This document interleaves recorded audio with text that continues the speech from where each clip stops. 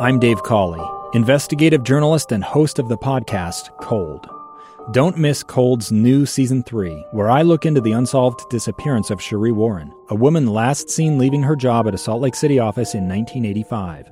Police cast suspicion on Sheree's estranged husband and boyfriend, but never made any arrests or recovered Sheree's remains. Find Cold Season 3, The Search for Sheree, anywhere you get your podcasts.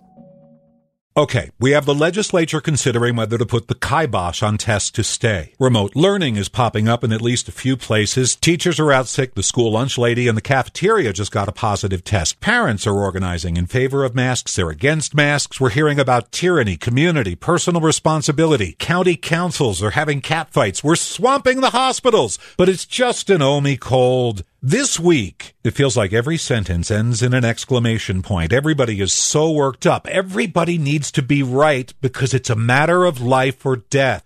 Or it's not, depending who you're talking to, and I think that might be the problem. Everybody's talking. At this point, nobody's listening. We're all just reacting to the latest development with not one whit of concern for civility, and I so want to take a moment this afternoon and salute the people who stayed on the sidelines. The ones who take it all in, put one foot in front of the other, and bravely live their lives as best they can in a pandemic. The ones who are sick of sitting home. The ones who can't stand wearing the masks. The ones who grin and bear the burden of this pandemic on both sides of the debate. The ones who realize life doesn't begin and end with winning because this isn't a college football game. It's a pandemic. And the goal is the same thing you toast to on New Year's Eve. A happy and healthy new year. And it's going to be a lot happier and healthier if just maybe we stop talking and start listening. Jeff Kaplan's Minute of News, only on KSL News Radio.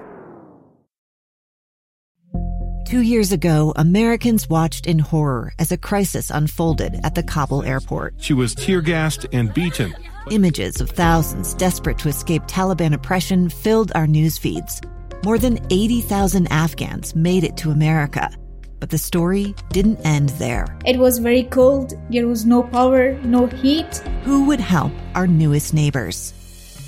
I'm Andrea Smartin. In Stranger Becomes Neighbor, you'll hear the stories of some remarkable refugees who left their homes and their dreams behind, only to start over from zero. Their only possession was 3 blankets. And you'll meet Americans who stepped up to help them. You want me to come when you deliver your baby. What can one person do in the face of an international disaster decades in the making?